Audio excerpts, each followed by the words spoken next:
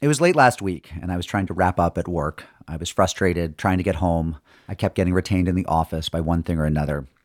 And I bumped into a guy who works the next building over, someone I usually really enjoy. And we started talking, and all of a sudden we found ourselves in a disagreement. I was irritated, and I raised my voice, and then he raised his voice. And before I knew it, we were screaming at each other. Then my wife pulls up, my daughter gets out of the car. All of a sudden, I'm screaming at this other guy in front of my child. A colleague walks by. We're both screaming in front of this other colleague. Both of us are being absolutely our worst selves. I got into the car, we drove off, and I just couldn't stop thinking about it later. So it's Friday afternoon. This guy's a Jew. I don't know how Sabbath observant he is, but I realize I probably shouldn't call him until the end of Shabbat. So Saturday night, about 7 o'clock, the stars are in the sky. I pick up the phone, I call him, and I say, look, before you can say a word, I just want to say, I'm really, really, really sorry. I treated you terribly. I regard you highly as a colleague. You're one of my favorite people around. And I just shouldn't have talked to you that way. And I feel terrible about myself, and I hope you can forgive me. And he paused a second, and he said, after that encounter, I went home, and I sat by myself on a chair for about an hour asking why I had treated you that way, because I played a part in it too. And I realized that I responded to you with such anger because I'm 65 years old, and I've long wanted to retire by the time I'm 70, and I just don't know if I'm going to be able to make that work. And I had taken all of that anger and just dumped it on you. And so I'm sorry. And I sat with that for a second. And then I reflected on some other stuff I'd been dealing with. My anxieties that I haven't been home enough, my inability to get out of the office when I want to. And we talked for about 20 more minutes, and then we got off the phone. And I realized I now knew him a lot better. And my wife said to me, who was that on the phone? And I told her why I'd called, and I explained the conversation. And she said, well, it's good that you did that. And I thought, yeah. It really was. This is Unorthodox, the universe's leading Jewish podcast. I am your host, Mark Oppenheimer, joined as ever by the other hosts, Tablet Deputy Editor Stephanie Butnick. I forgive you. For what? Just everything? Just all of it? It's a blanket forgiveness. It's that time of year. And Tablet Senior Writer Leah Leibovitz. Mazeh, sorry. I don't know. I don't even know what sorry is. How do you say it in Hebrew? I don't think there's a word Slichot. for it. Isn't it slichot? Well, that's the prayer service. I thought that's what you say if you like, just want to say forgive me. I don't even know how I would go if about you doing accidentally like punch someone in the face, don't you say, or slicha, right? I think you just go like, get the fuck out of my way. Like, instead of excuse me, you just apologize. Just apologize. The high holidays are here, and that means it is time for our annual apology episode. We're going to spend an hour, give or take, talking about atonement, teshuvah, making things right, apologizing, forgiving, the ways to ring in the new year so that it will be sweeter and better and more ethically profound than the year just passed. As ever, we will be talking with our Tablet colleague Marjorie Engel, who edits the blog Sorry Watch and is one of the great experts we know on apologizing. a slichologist, if you will. Slichologist. She will be talking about the year's best and worst apologies. Stephanie Butnick will be talking with Lauren Meckling, who is the author of a new novel about female friendship, and that brings up issues of how to make amends with your friends. And finally, we're going to bring you a very moving piece about how two women have coped with some revelations about a very, very famous Jewish figure whose legacy looks very, very different in the Me Too era. But first, as ever, a little bit about us. Stephanie, a happy early New Year to you. Thank you. I love the Jewish New Year. I feel like because I think it's always when school used to start, it to me actually marked a new year. It was It's much also more your meaningful. birthday and your anniversary. That's true. Yeah, you're kind of an autumn I'm woman. like a real hardcore Virgo. But yeah, for me, it is literally when things start over, begin anew. The idea of like setting resolutions for the Gregorian New Year never really sits well with me. But this seems like a real nice time to like set resolutions. You do Jewish New Year resolutions. Yeah, I'm all is about that much lunar better. life. Yeah, In absolutely. January. It's dry October, everyone. Wait, that's the resolution? No. Tippling, no Cosmos this October? No, Whole no 30, matcha. guys. It's edible-free October for Stephanie and Ben. Only the cat will be on drugs this October in the West Village. And Liel on the Upper West? This is a difficult time of year for me because I was raised in a culture. They're that all really difficult for you. They're all difficult for me. This is a much more difficult than usual time for me because I was raised in a culture that really has very profoundly different cultural ideas about this whole forgiveness thing. We really kind of don't do it, or by which I mean to say, like, we get into like intense conflicts, and then these conflicts just like blow over, and everyone's completely fine with that the next day. Frequently, they're like violent and they're shouting, but there's no residual anger. So the notion of like saying, I'm really sorry. There's no decorum, is what I'm saying. Did your parents ever apologize to you? Oh, God, no. Or you to them? Are you kidding me? You've never said, Dad, I want to tell you I'm really sorry for the way I talked to you. If I said sorry to my father, he would have slapped me. He'd slap you and say, don't be a pussy, son. Exactly. It's like, are you a man? Must say sorry. Did he Go ever back. apologize? Drop and give me 20. Never. Never apologized for leaving you for how many years? No, the bank stuff. Some Well, years. Yeah, some years shall to, we say. to go to prison. He was kind of But an here's- absentee but dad. here's the thing. Really, this is... And, I think he and owes you I one. mean this seriously. This is what the culture is about, right? Like, American culture is fundamentally about decorum. It's about rules. It's about the sort of like, thin networks of engagement. You're that making keep- me feel like such an American right now. You are such an... American. Look at you. Look at your hair. And in Israel, it's like you're going to get into some real loud confrontation. You may punch a guy. He may punch you. And next morning, it's like, Tzachi, ma matzav, achi? I have a question for both of you. Does either of you, and I think Liel just answered the question for his family, does either of you come from a family where anyone gives anyone the silent treatment? Like, does either of you have that aunt who didn't talk to her sister for 14 years? I don't know. We don't talk about that. No, I don't think so. We're a pretty drama-free family. I Buttnicks don't are know. tight also. They're not... Yeah, It's like for the 40 years you guys have been in this country, you've been drama-free. You don't know what was happening in the old country? drama-free since 45. Right.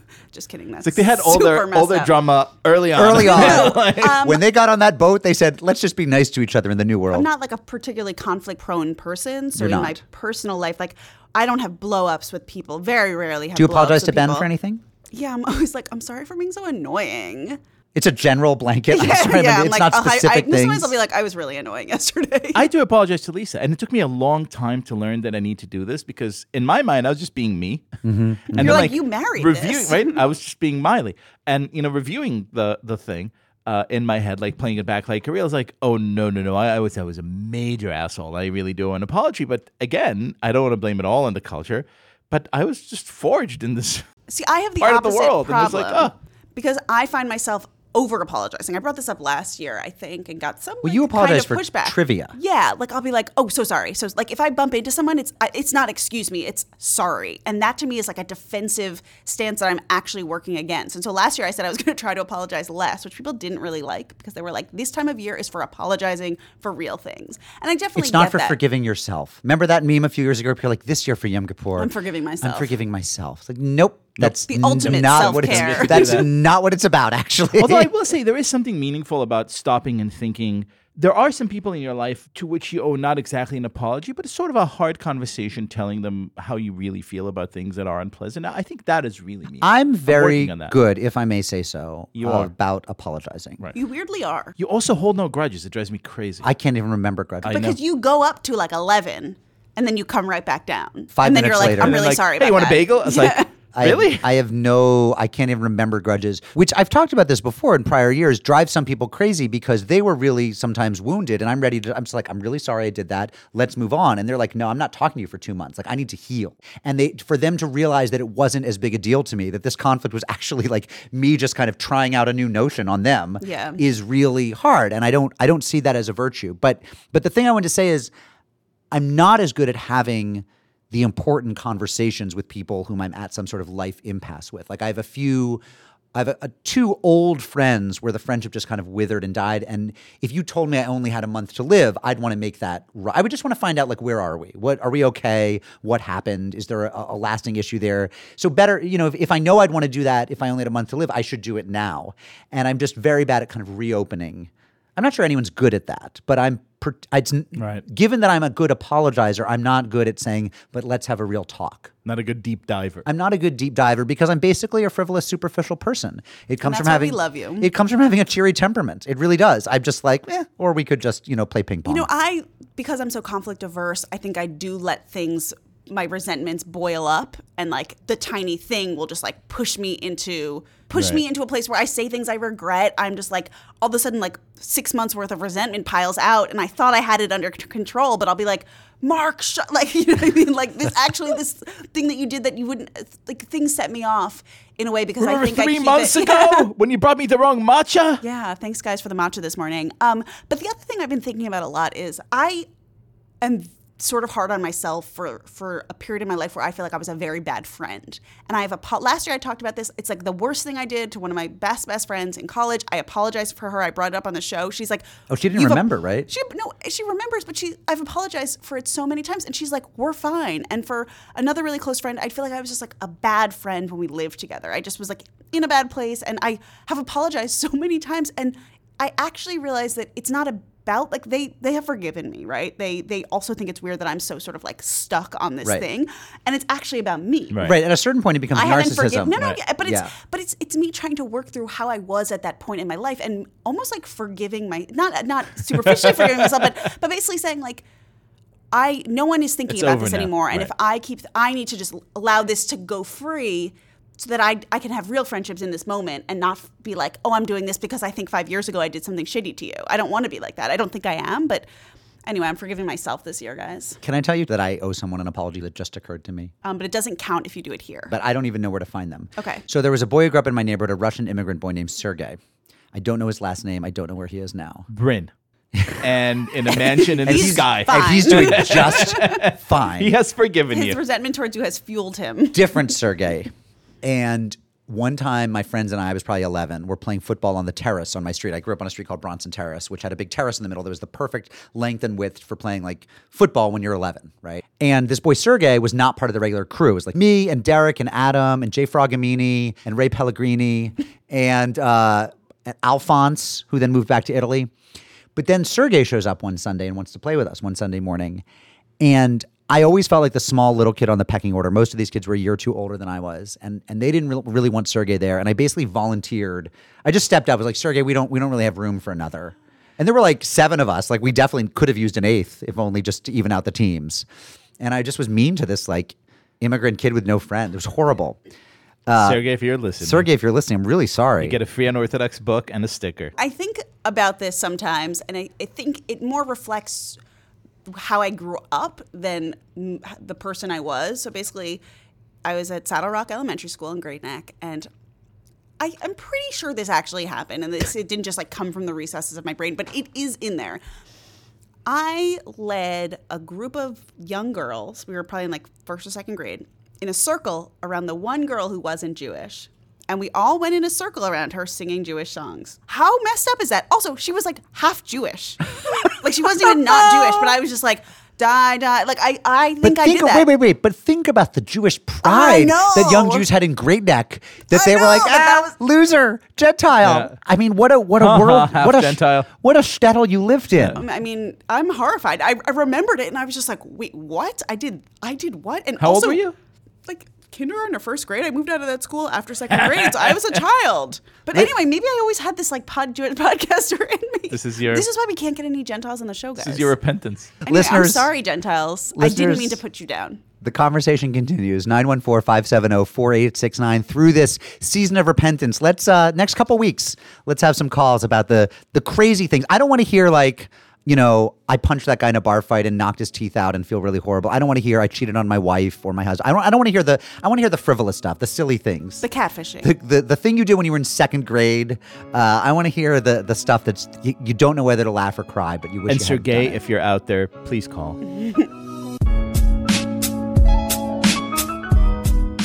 My name is Jay Novetsky. The month prior to Rosh Hashanah is Elul, which begins this year, Sunday and Monday of Labor Day. The theme of the month of Elul is Teshuvah, which literally means returning.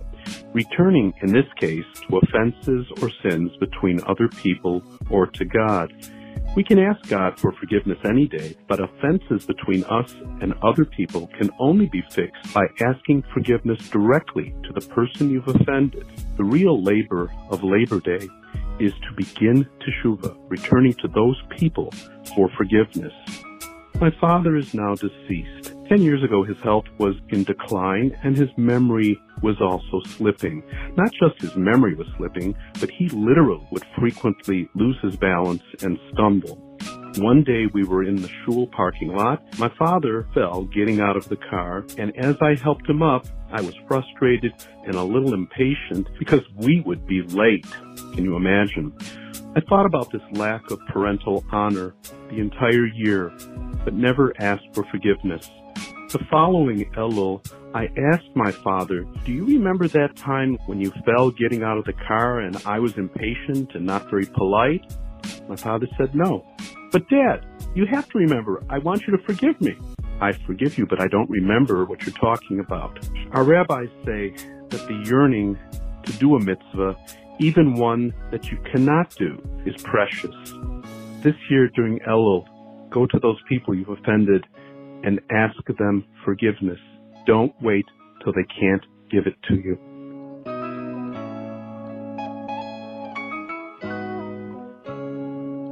We're pleased to welcome back tablet columnist Marjorie Engel.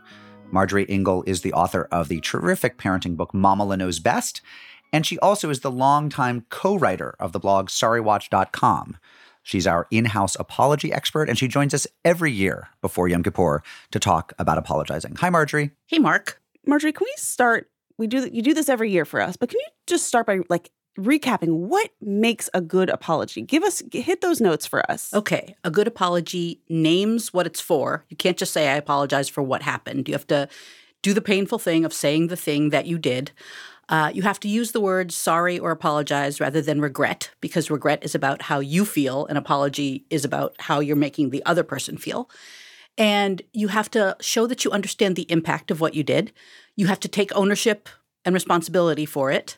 And you have to establish what you're going to do to make sure that this doesn't recur. If that means making reparations, do that. If it just means, committing to a new way of thinking or living that makes you not screw up, do that. So I'm really sorry I got caught doesn't Not quite so much. cut it. Not I'm so sorry much. if you were offended. The word if never belongs in an apology.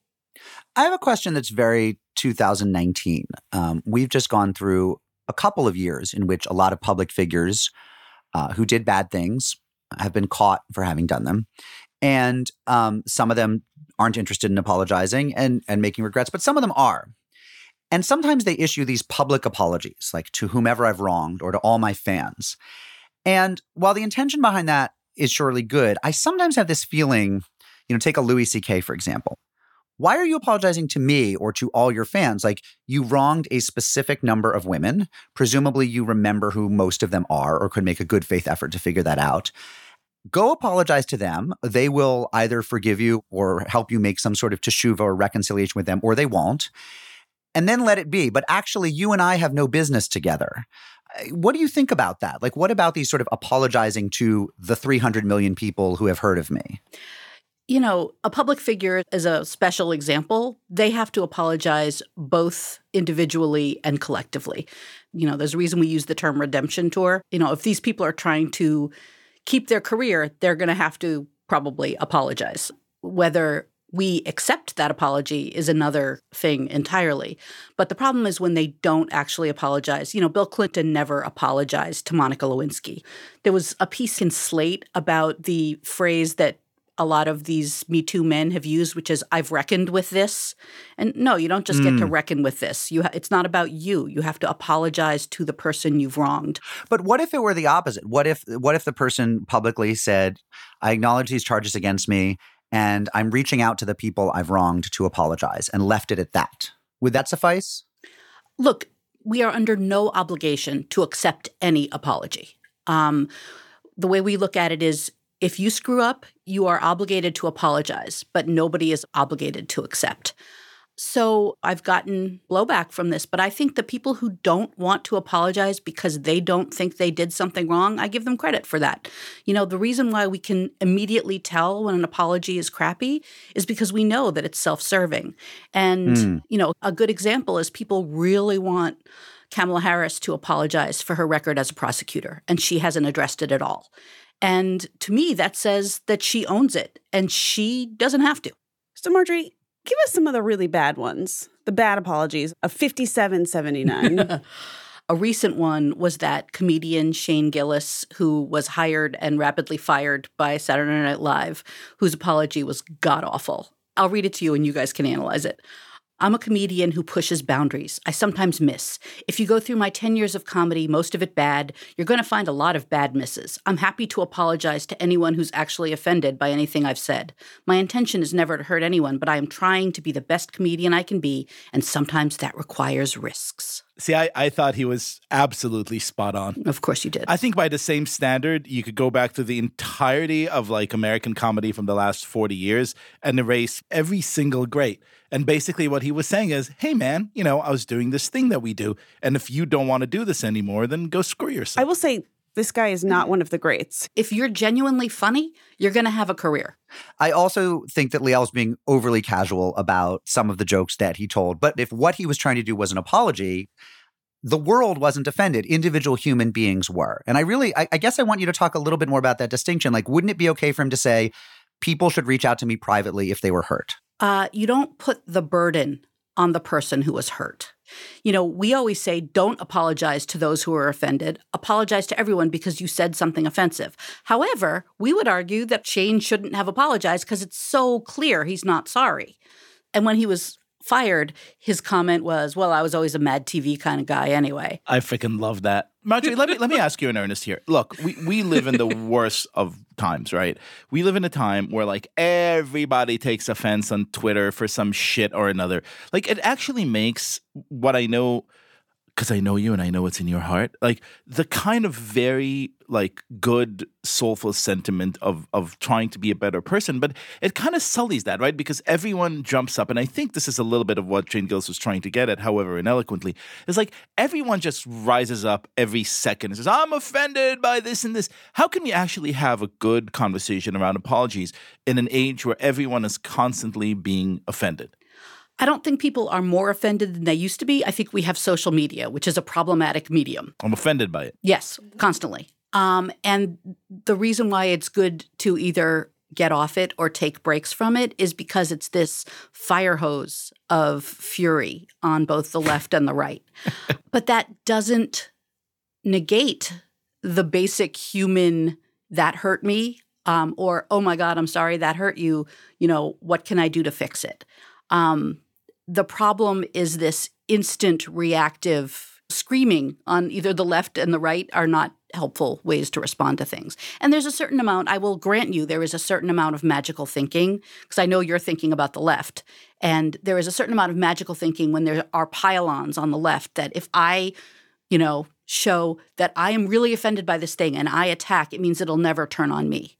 And, it's the same thing as like blaming women who don't breastfeed and whose children get sick. Bad things happen. It's because, they did the wrong thing.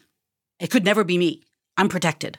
So could we do a blanket apology, like a lifetime of, sorry, See, everyone? That gets to my point, Marjorie. I think if he hurt a human being, he should apologize to that human being. I got a good public apology. Okay. Maria Bamford, who's a comedy writer, another one.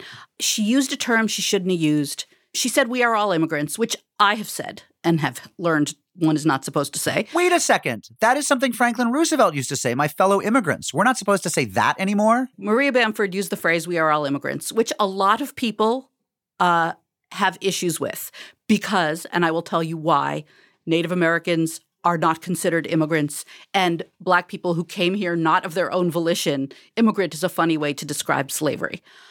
Anyway, she said, we are all immigrants. And people were like, no, do not say we are all immigrants. And she was like, oh, I get it.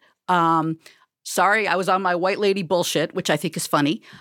Here is a link to what I learned. Like, here's an article that shows why I'm not supposed to say it. And you know what? I thought that it was 2 lines. I thought it was great. And the world moves on. See, this is the thing is like people say when everybody yells, you're being censored. No, people just like to yell and the world keeps turning. So Marjorie, you wrote a great piece last year for this time of the year, and it's called Where's My Apology? And it's basically about like, okay, we all know that we're supposed to apologize. What if we feel we're owed an apology? Can we ask for an apology? I do think that when somebody has hurt you, if you can't let it go and you're going to seize, look, tell them. But know that people's reaction to being called out is generally defensive.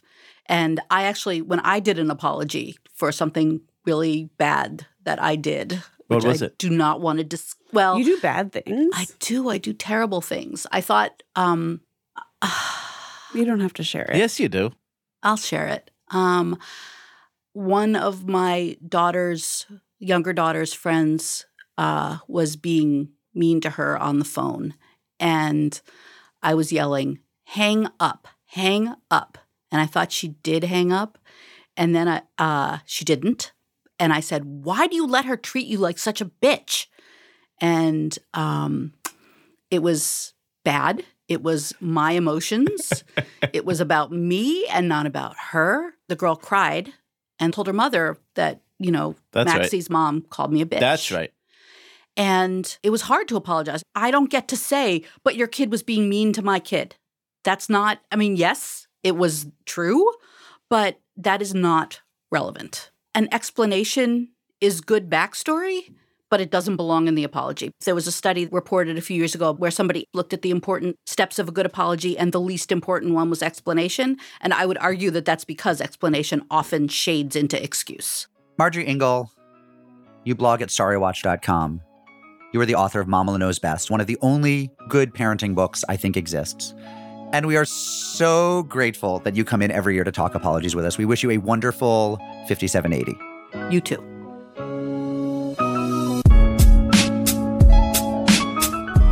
Hi, this is Sally Zilberstein. This is my letter for the Apology Yom Kippur edition. My problem is that the people I want to apologize are no longer around. I want to apologize to my parents for the worry and angst that I put them through when I stayed in Israel during the Yom Kippur War in 1973. I understood some of what they went through when my own children were in Israel in birthright in 2014, when the kidnappings occurred and the Gaza war began. I had the luxury of being able to text, WhatsApp, or talk to them whenever I wanted. My poor parents had to wait 2 days before I could even get a phone call through to them.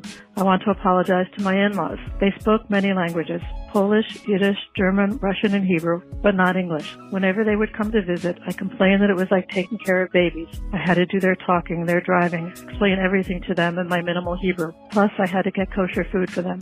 Fast forward, and my daughter is married and living in the Dominican Republic. Her husband is the only member of his family that speaks English. When I go to visit them, I am the baby who can't speak the language, won't drive a car. They drive like nuts over there and needs to be taken care of. Lastly is my ex-husband. We were divorced 18 years when he passed away last year.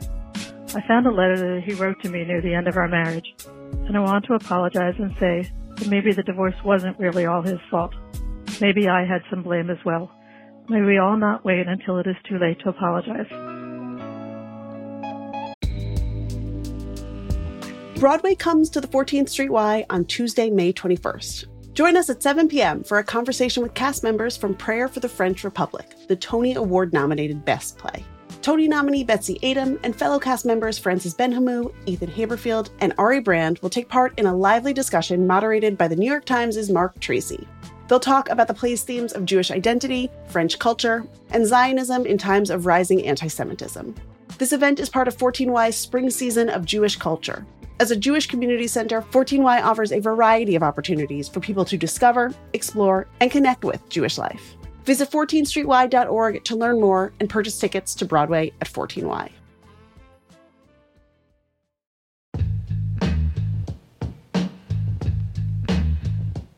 Hey J. Crew, it is time for some pod biz. Tonight, May 16th, I will be moderating a Zoom conversation with Rabbi Sharon Brous and Shai Held about each of their new books. That's at 6 p.m. Eastern and the final event in my Unpacking the Book series with the Jewish Book Council and the Jewish Museum. This one's on Zoom, so no matter where you are, I hope you can make it. And tonight is actually a doubleheader for me. If you're in the New York area, I'll be at the Marlene Meyerson JCC Manhattan at 7:30 tonight in conversation with Israeli rapper and singer Jimbo J. He'll be performing, and there will be delicious Israeli food from Chef Mushka, who made the famous harosets at our Passover pop-up. You can find links to register for both of those events at tabletmag.com/unorthodoxlive. We also have some great events coming up for Tablet members in person and on Zoom. On May 16th, Catherine Wolf will be in conversation with Jews who refuse to back down against hostile crowds in various arenas, from municipal buildings, school board meetings, and of course, college campuses. She'll be talking with Club Z's Masha Merkalova, Safe CUNY's Avraham Goldstein, attorney John Kovac, Mel Waldorf, Steve Goldberg, and UNC Chapel Hill student Daniel Stumpel. Also coming up, a warm and intimate Zoom for those who have lost friendships since October 7th. That's on May 21st and will be a great chance to connect and meet new people. And on May 30th, an in-person Tablet meetup in Washington, D.C., hosted by Tablet's executive editor Wayne Hoffman and Catherine Wolfe. That'll be at Char Bar at 6 p.m. You can become a Tablet member at tabletm.ag/UO member and get more information about all of these events.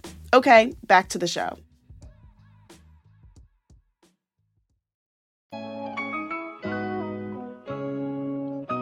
A few weeks ago, I had the chance to sit down with Lauren Meckling, author of the new novel How Could She, and Emily Stone, author of Did You Know? We talked about the female friendships that animate Lauren's novel and reflect on the challenges of maintaining our relationships throughout the year and particularly during the season of reflection and repentance.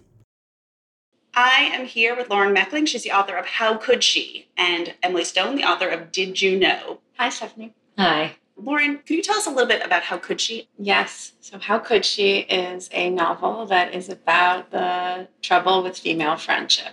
The beauty of female friendship comes into play as well, but it really looks at the dark underside of the dynamics and things that we find it difficult to talk about. It's a love triangle / hate triangle about concerning three women, Sunny, Geraldine, and Rachel, who all became very close very quickly when they worked together at a magazine in their early 20s.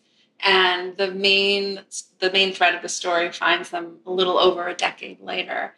And they have all scattered and achieved and failed numerous things, and they're on different rungs of the ladder of life. And this is a story that really takes place over the course of the year, where they're trying to, reckon with their past and also make sense of all of the ways that they have moved out from each other's lives. It's interesting that we're gathered now because it's September, the high holidays are upon us, and it's kind of crazy that the Jewish calendar basically bakes into the year this time of reflection, introspection, and also evaluating who we are, who we want to be, and the people in our lives. Which is sort of what friendship is all, every single day of the year, right? If you think of it, there's so much. Ideally. Well, no, but for better and for worse. Right. I feel like there's so much taking stock of where things are and how things are changing, and there's a lot of living inside one's head as well as living in the present moment.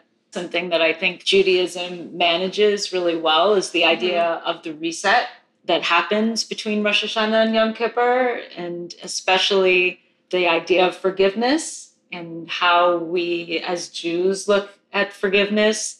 And I wondered if writing this book helped you come to a sense with some aspects of your friendships that weren't working out, sort of saying and now I understand, or some level of completion. Well, I think the more I think about friendship and the way we hurt each other, and it's so easy in real life to feel like you've been wronged or like you've wronged somebody.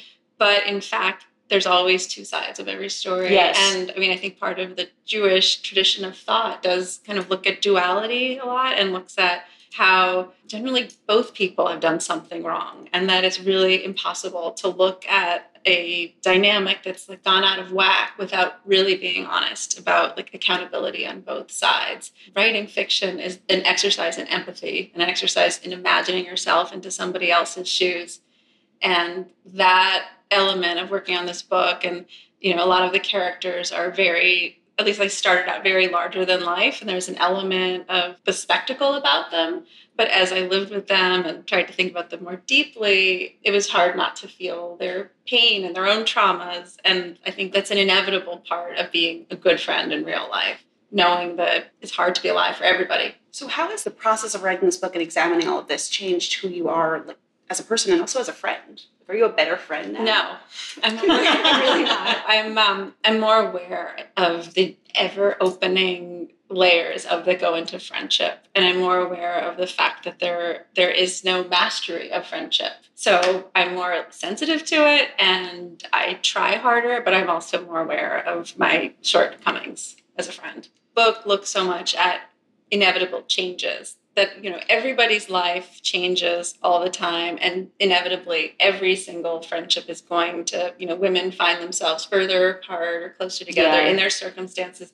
And something that I've been applying more has been talking about differences in my lives and other friends. It used to be hard to just say out loud, you've become so much more successful than I have. There was some shame in it, or the opposite. That is a tough one. Right? Yeah. I mean, the dynamic is tough, but it actually, to sometimes put these things on the table and just, in a loving way and just articulating that you're aware of it and that it's just this funny new reality that you're going to work through or around together, I find is incredibly strengthening for a bond, as opposed to just pretending that something hasn't changed. How do we take this away, this idea of understanding people, empathy for their situations, and also getting out of our own heads? How do we apply that? It is hard for me to think about having those conversations with people I love and saying, I am a little resentful about this thing and this, or it's weird to know that, or to sense very strongly that she's resentful of you for such and such a thing that you don't actually want. It's uncomfortable. Yeah. I also feel like as women, we're supposed to be everything's fine. You're amazing. I'm amazing. I'm good. Especially now, and in this moment, we're all supposed to be lifting each other up. And so there's something that's completely illegal at this point about, hurting each other, which we do also. Yeah. And then it magnifies if you push that under. What is the 15-minute recipe to being an excellent friend? I have no idea. Maybe just even having these conversations and having this understanding in your head. And for me personally, it's been allowing my friendships space and then allowing them proximity and not holding things up to a standard of needing to replicate the last amazing time and feeling. I think one has to be open to surprises and to be more forgiving of other people in our lives for them to remain in our lives. If you use the high holidays correctly, which I don't think people really do, right? Because I think people go and they just sit there for that one day and they're like, ooh, I lied. Ooh, I was a bitch to my mother. I coveted. Yeah. Oh shit. And then but I think that if you use it really correctly as a moment to really reflect and take stock and say, what was my part in it? What was my part in it? What did I really do? What was she going through? What's the thing I didn't understand about her story? There's something that there, and I think that is actually a very Jewish thing. And I think people are very obsessed with mindfulness, but they don't realize that mindfulness is actually Jewishness.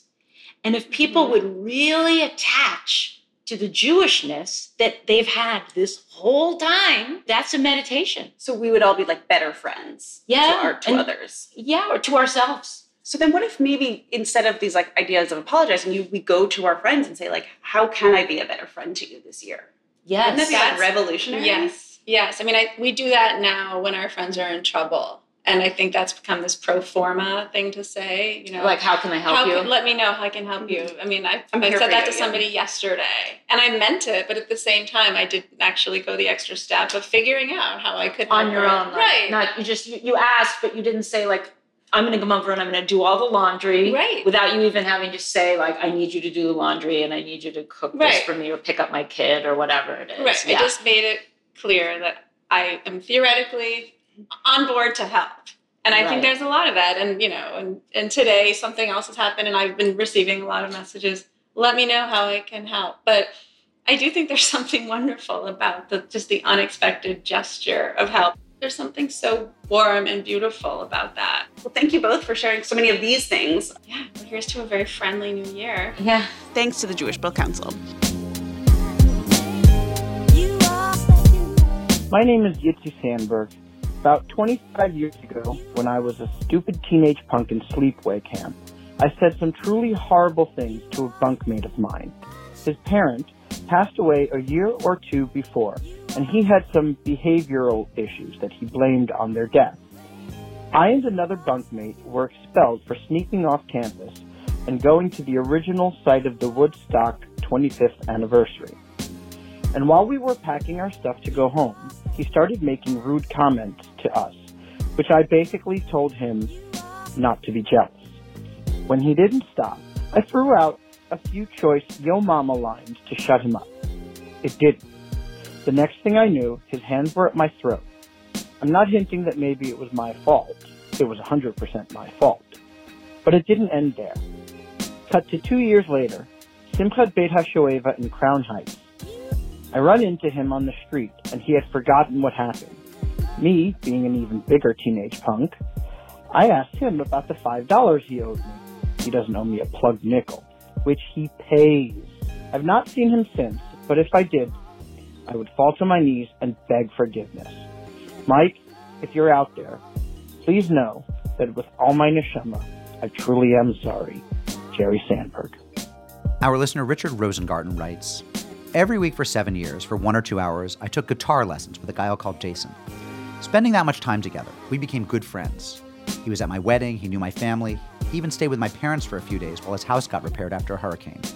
Jason died in May 2011 of congestive heart failure, and he had no family that anybody knew about, no close friends who would take charge of figuring out what to do with his body, so it ended up in the custody of Miami-Dade County. The county told me they would cremate his remains after a time if no one claimed them. Now, as a Jew, the idea of cremation bothers me, and as Jason's friend, his prospective anonymous cremation by the friggin' county really bothered me. I'm a lawyer, and I have ready access to various databases that can tell you a lot about a person. I ran a report on Jason that gave me not only a lot of personal information about him, but also the names, phone numbers, and addresses of possible relatives. But I didn't think about something, which was that the report included Jason's criminal history, which apparently no one knew anything about. This history didn't contain anything shocking or disturbing. 1 or 2 charges that suggested violence, yes, and apparently he did some real time, more than a year somewhere. But no murder, no sex crimes. I figured the guy was a musician his whole life. He probably had his share of bar fights back when, rocky relationships, booze or drugs or anything you might imagine from a life on the road as a musician. But his girlfriend, Laura, and some other friends were not so charitable. Laura was furious. She couldn't believe that a convict had been living with her. She started texting me, calling him all kinds of names, maligning him, speculating about his past beyond what his rap sheet showed. She told who knows how many of his friends. On a GoFundMe page I set up, someone, it had to have been one of her friends, commented that he was a demon. I ended up tracking down a distant relative and getting her to sign something appointing me as a representative and then taking custody of Jason's body. I even conducted a service to which a handful of people showed up. Jason's ex-wife, the owner of a music store where he used to work, a couple others, and Laura, too. I feel nice that I did what I did by burying him, giving him the dignity of a burial and a send-off, instead of anonymous cremation by Miami-Dade County. But I did something I haven't forgiven myself for. I maligned his good name. I sullied his reputation and his stature in the eyes of several people forever. Of those who knew him when I did, the memory of him could have sweetly lingered as the groovy, warm-hearted guitar player we knew him to be. Instead, for them, he's a criminal, a convict, a liar. It haunts me. I'm so sorry, and I haven't figured out yet what to do with it. I wish I could ask Jason's forgiveness, but how can I? How do you ask forgiveness from the dead?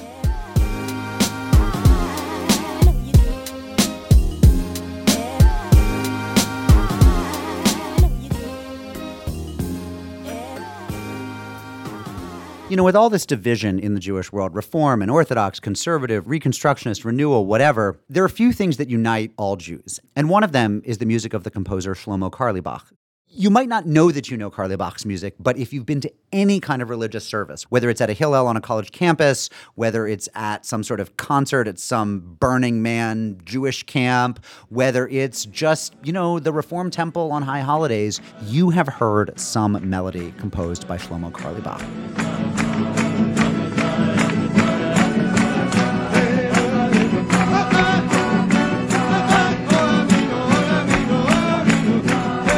Truly transcends all different groups. He's kind of everywhere.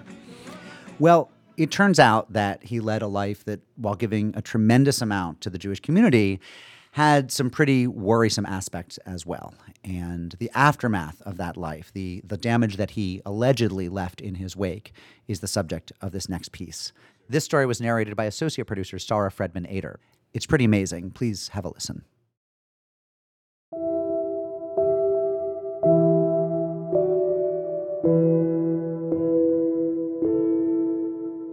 I am Neshama Carlebach. Who am I? It's my question right now is who am I? I'm a singer. I'm a teacher. I'm a mom. I'm the daughter of a beautiful, confusing human being who's been gone for 25 years, which is, longer than I knew him.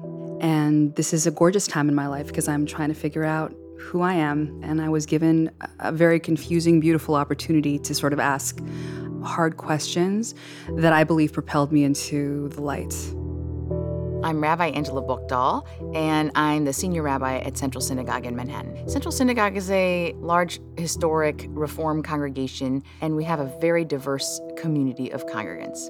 I became a song leader at Camp Swig in California when I was 14, and then I not only learned a huge body of Jewish music, but I also learned about kind of eras of Jewish songwriting, and I learned a huge wealth of Carlebach music along with a bunch of others when I was a song leader.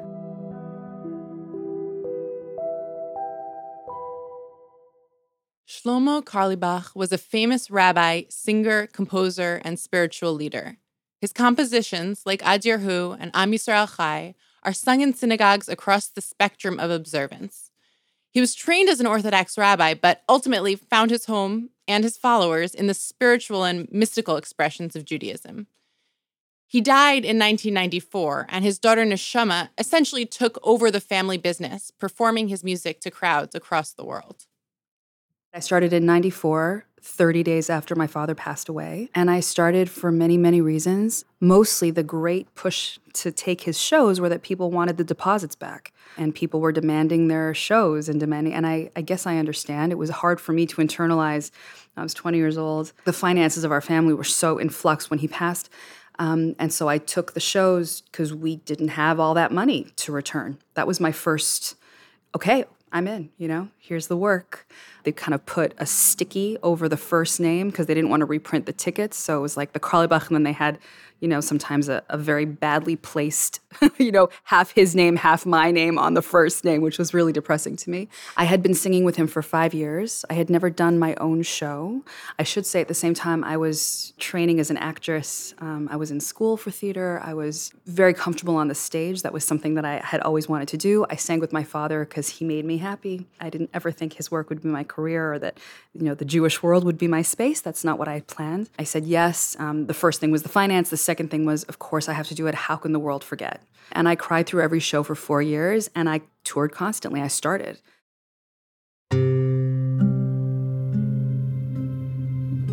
Even as a teenager, Rabbi Buchdahl started hearing rumors about Shlomo. It started even when I was a song leader that there was some noise around the fact that when Carlebach was around, girls should be a little bit aware. I had actually heard that. Now, I kind of dismissed that as a rumor because it was just a rumor, but the Lilith article came out. That was basically when I graduated college, so it was a pretty young age. It was before I'd gotten to rabbinic school or cantorial school. This article came out in which about at least a dozen women came forward. In 1998, Lilith magazine published an article making public the charges that had been whispered for years about Shlomo Carlebach. At the time, people sort of shrugged and kept using his music throughout the Jewish world, and it would take another 20 years before the community truly responded. The accusations, however, were quite serious, including inappropriate touching of teenagers and other acts of sexual assault.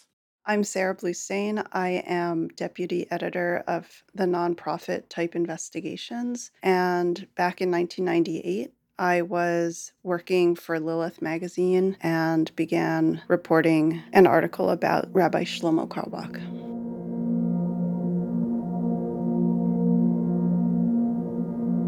There had been, for quite a while, a whisper network around Rabbi Carlebach that had not come out in any formal way. The article was an attempt to document in careful terms what women had been saying privately for quite a while, which is that he had been inappropriate in a variety of ways.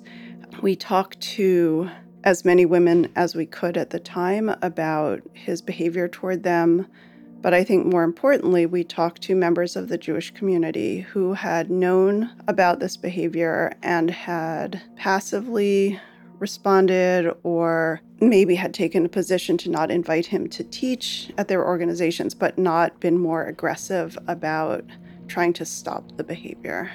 I would say there were two main categories of complaints that we heard about. One was from women who recalled the behavior from when they had been much younger, like at summer camps or youth groups, where they claimed that he had gotten them alone in some youth setting and rubbed up against them and spoke Yiddish to them and, had some sexual experience. The other category were women who had tended to be older at the time of the incidents, who said that he called them late at night and was, speaking to them sexually, and who knows what was going on his end of the line. I think that there was something very problematic about the dynamic between him and the women that he was encountering that made them think that they shouldn't talk about it. Maybe it was they were honored to be in his presence. I heard that a lot. Maybe it was that they were ashamed that this happened to them. That I heard that a lot too. Maybe it was his reputation was so outsized that they didn't dare speak up. And maybe it was also some confusion about what these incidents meant, or were they big enough to even mention? So there was a lot of caution, I would say, even among the women who decided to speak to us. And it wasn't really until that anniversary of his death where there was this outpouring of grief, and people were, just thinking so much about what a great man he had been and how much he had contributed to the Jewish community, which he did, that they wanted the other side to be heard. So I think why it took so long had to do with his huge reputation and the huge amount of love he had in the community, and quite frankly, the complicated dynamics between a rabbi and his, parishioners or whatever you call them. Neshama's reaction? I didn't read it for many years, actually. I heard about it. I heard about it conceptually, and it took me many years to read. And I think at the time, I just didn't understand why they had to, what was the process that made them want to do this to someone who's not here to answer. That was my big confusion. And Rabbi Buchdahl? I read that article. I was shocked and horrified. Carlebach had passed away, but I guess what I'm embarrassed to say is that it changed nothing of my behavior. I think it was a different time, and I felt like this is horrible to hear, but I kept singing Carlebach music, and I didn't feel particularly conflicted about it. I think that it would have been a very different situation if I had had any conversations with people who had actually been victims of his, or who shared what their experience of not only him, but of what it meant to hear his music regularly. I believe that my father had two, or maybe more than two, phases in his life. The phase of, my time, his last 20 years in the world.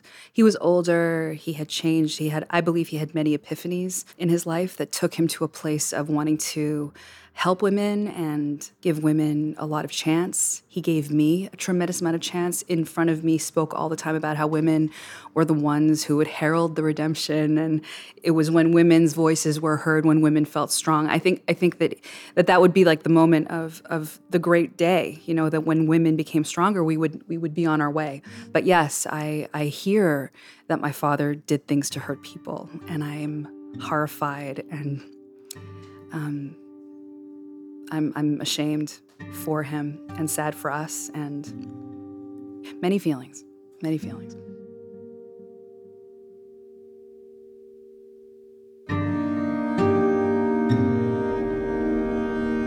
In late 2017, as the Me Too movement gained momentum, Rabbi Buchdahl decided she could no longer sing Shlomo Carlebach's music, at least not for the moment.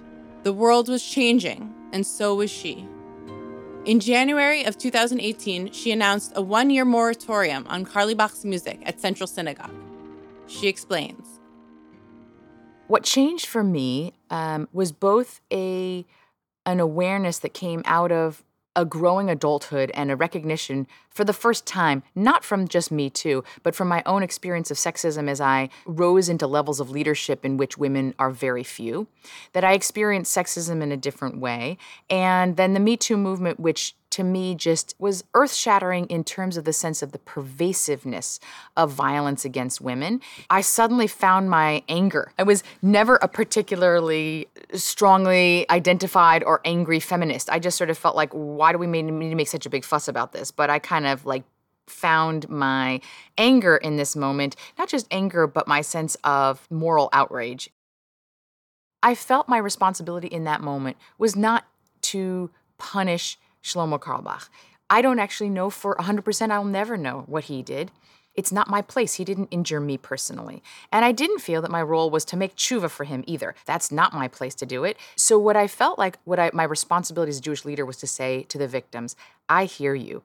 I will respond. And it's not just taking a 1-year moratorium on his music, which we felt like was an appropriate ritualized year of mourning of some kind. What did Neshama make of Rabbi Buchdahl and her decision?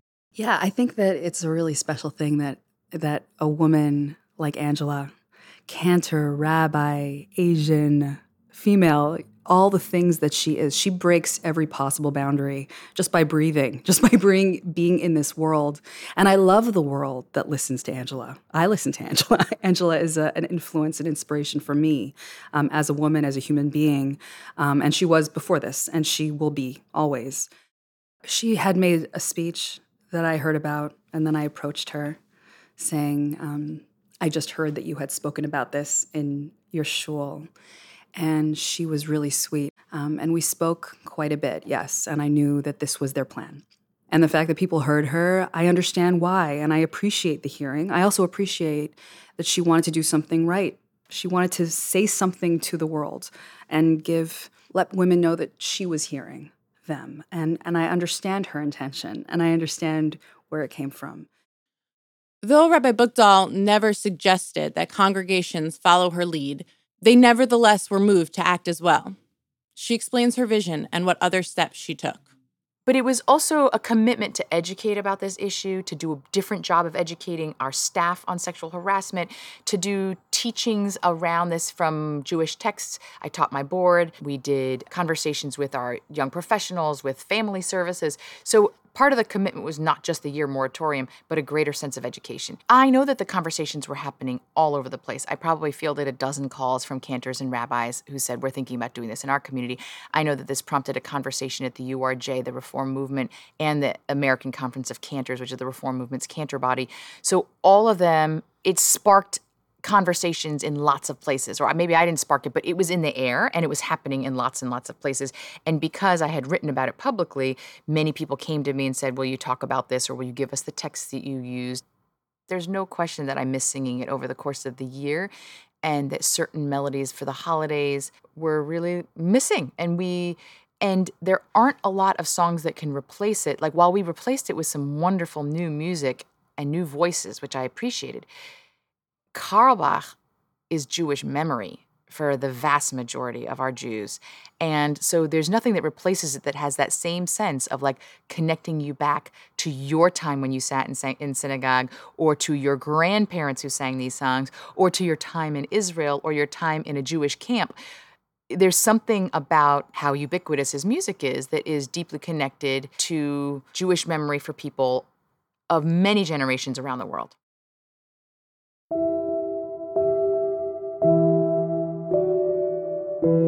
Neshama's life was caught up in the storm. The fallout on me was quite unfortunate.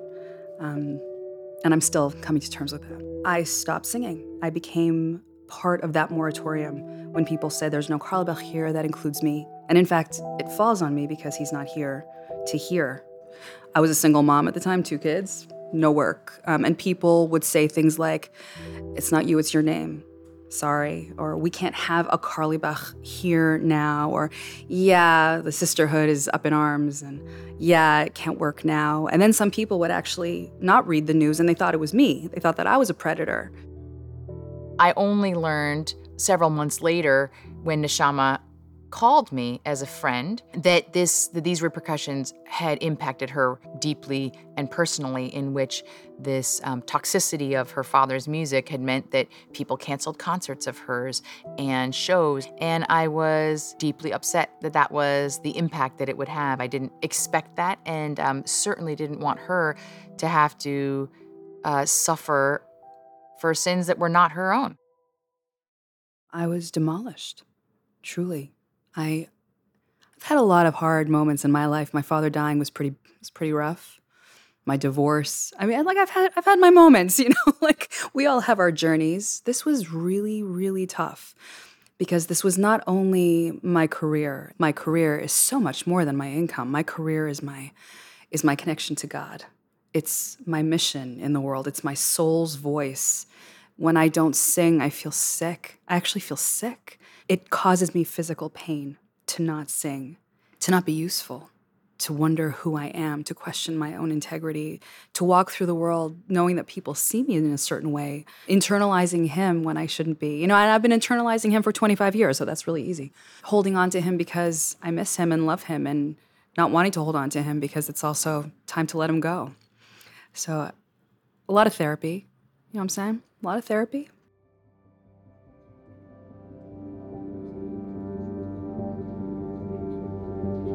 At the start of 2019, the year-long moratorium ended, and Shlomo Carlebach's music returned to Central Synagogue and other communities around the Jewish world.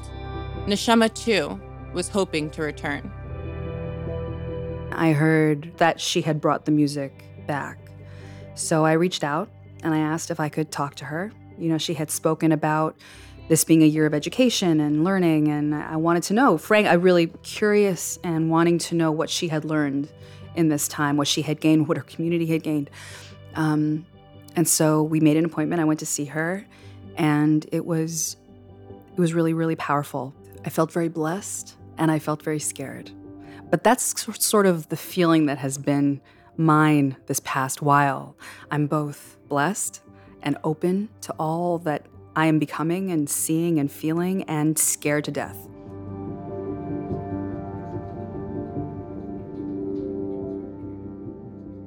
So how does Rabbi Buchdahl respond to people who think the moratorium should have been permanent? I would like to challenge you to find art that was created by someone who wasn't a flawed, challenging, complicated human being.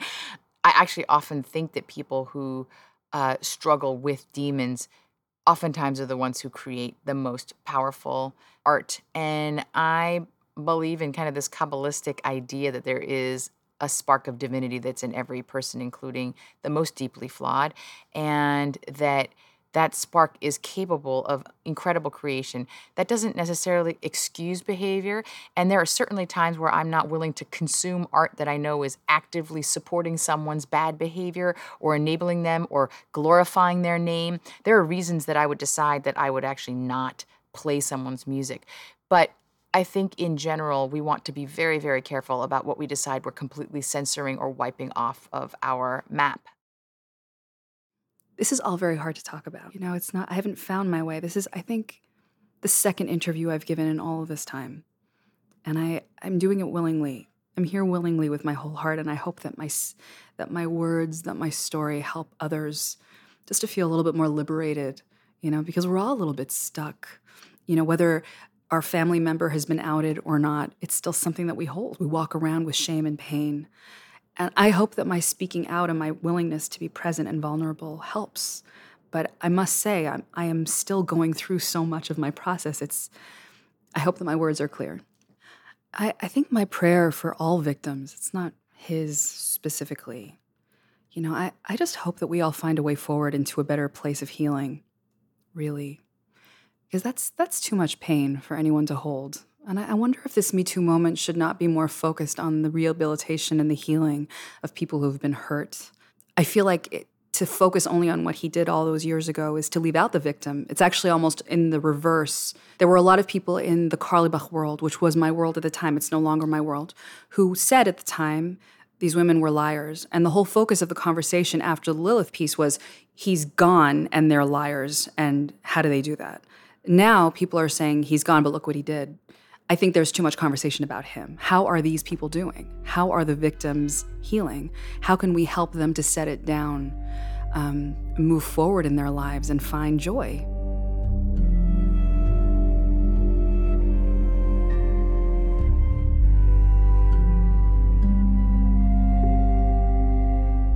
On June 21st, 2019, Buchdahl invited Neshama to join her and Central Synagogue cantor Daniel Mutlu on the Bima for a Friday night service. It was just a Friday night service in which I shared some words of what it meant to invite her to be there. And I actually, not only did I want her to sing one of her new pieces that was her own, and she did that on her own, and it was beautiful, and she gave an introduction to that. But I wanted us to davka, sing a Shlomo Carlebach song together. So once Angela spoke, I felt an incredible sense of joy and relief because I knew she was going to take care of me. It wasn't even about her. It's just that I'm fearful in general. But once she spoke, I felt better. Singing that song was actually very painful. I realized I hadn't sung his songs in a really long time, and I was scared. I was scared. I didn't know what she was going to say. I believe she has incredible class, and I knew she would say the right thing. I was still anxious to hear what the whole evening, how it would come out, and it's been hard. So all of those feelings.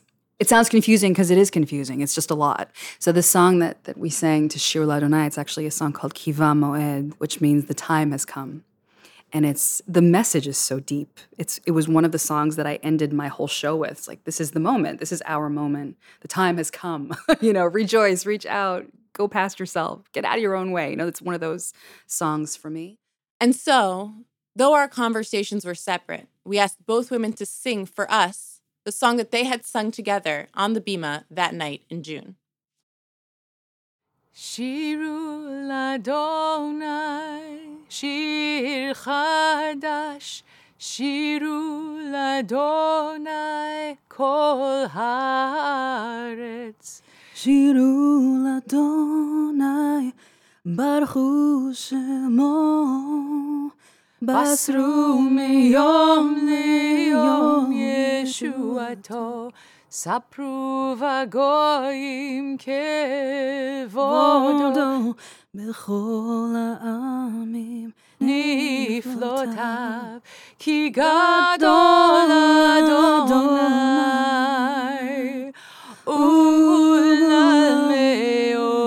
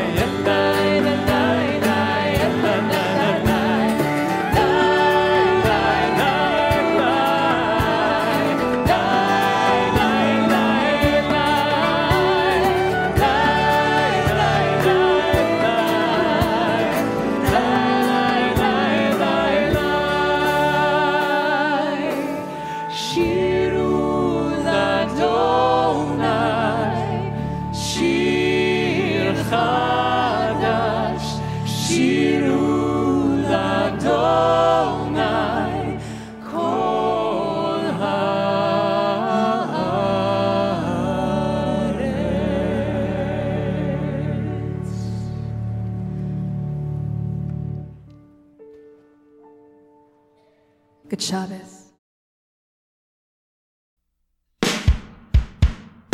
Unorthodox brought to you by Tablet Magazine on the web at tabletmag.com. Send us your thoughts at unorthodox@tabletmag.com, or better yet, call us with the apologies you wished that you had made this holiday season.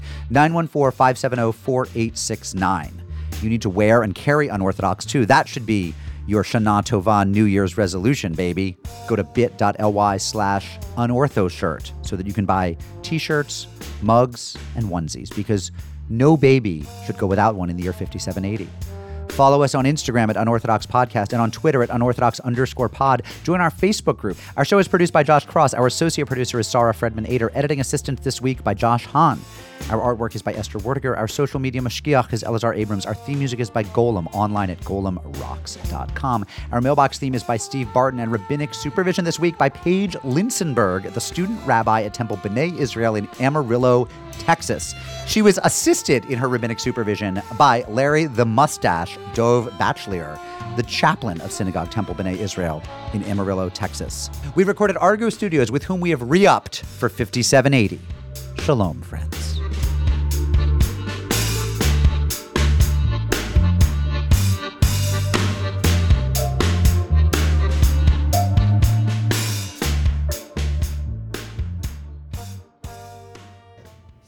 Are we talking about ourselves right now? Yes. Oh, do we have anything to say? I have something to Yeah, say. I have something. Start with Stephanie, though.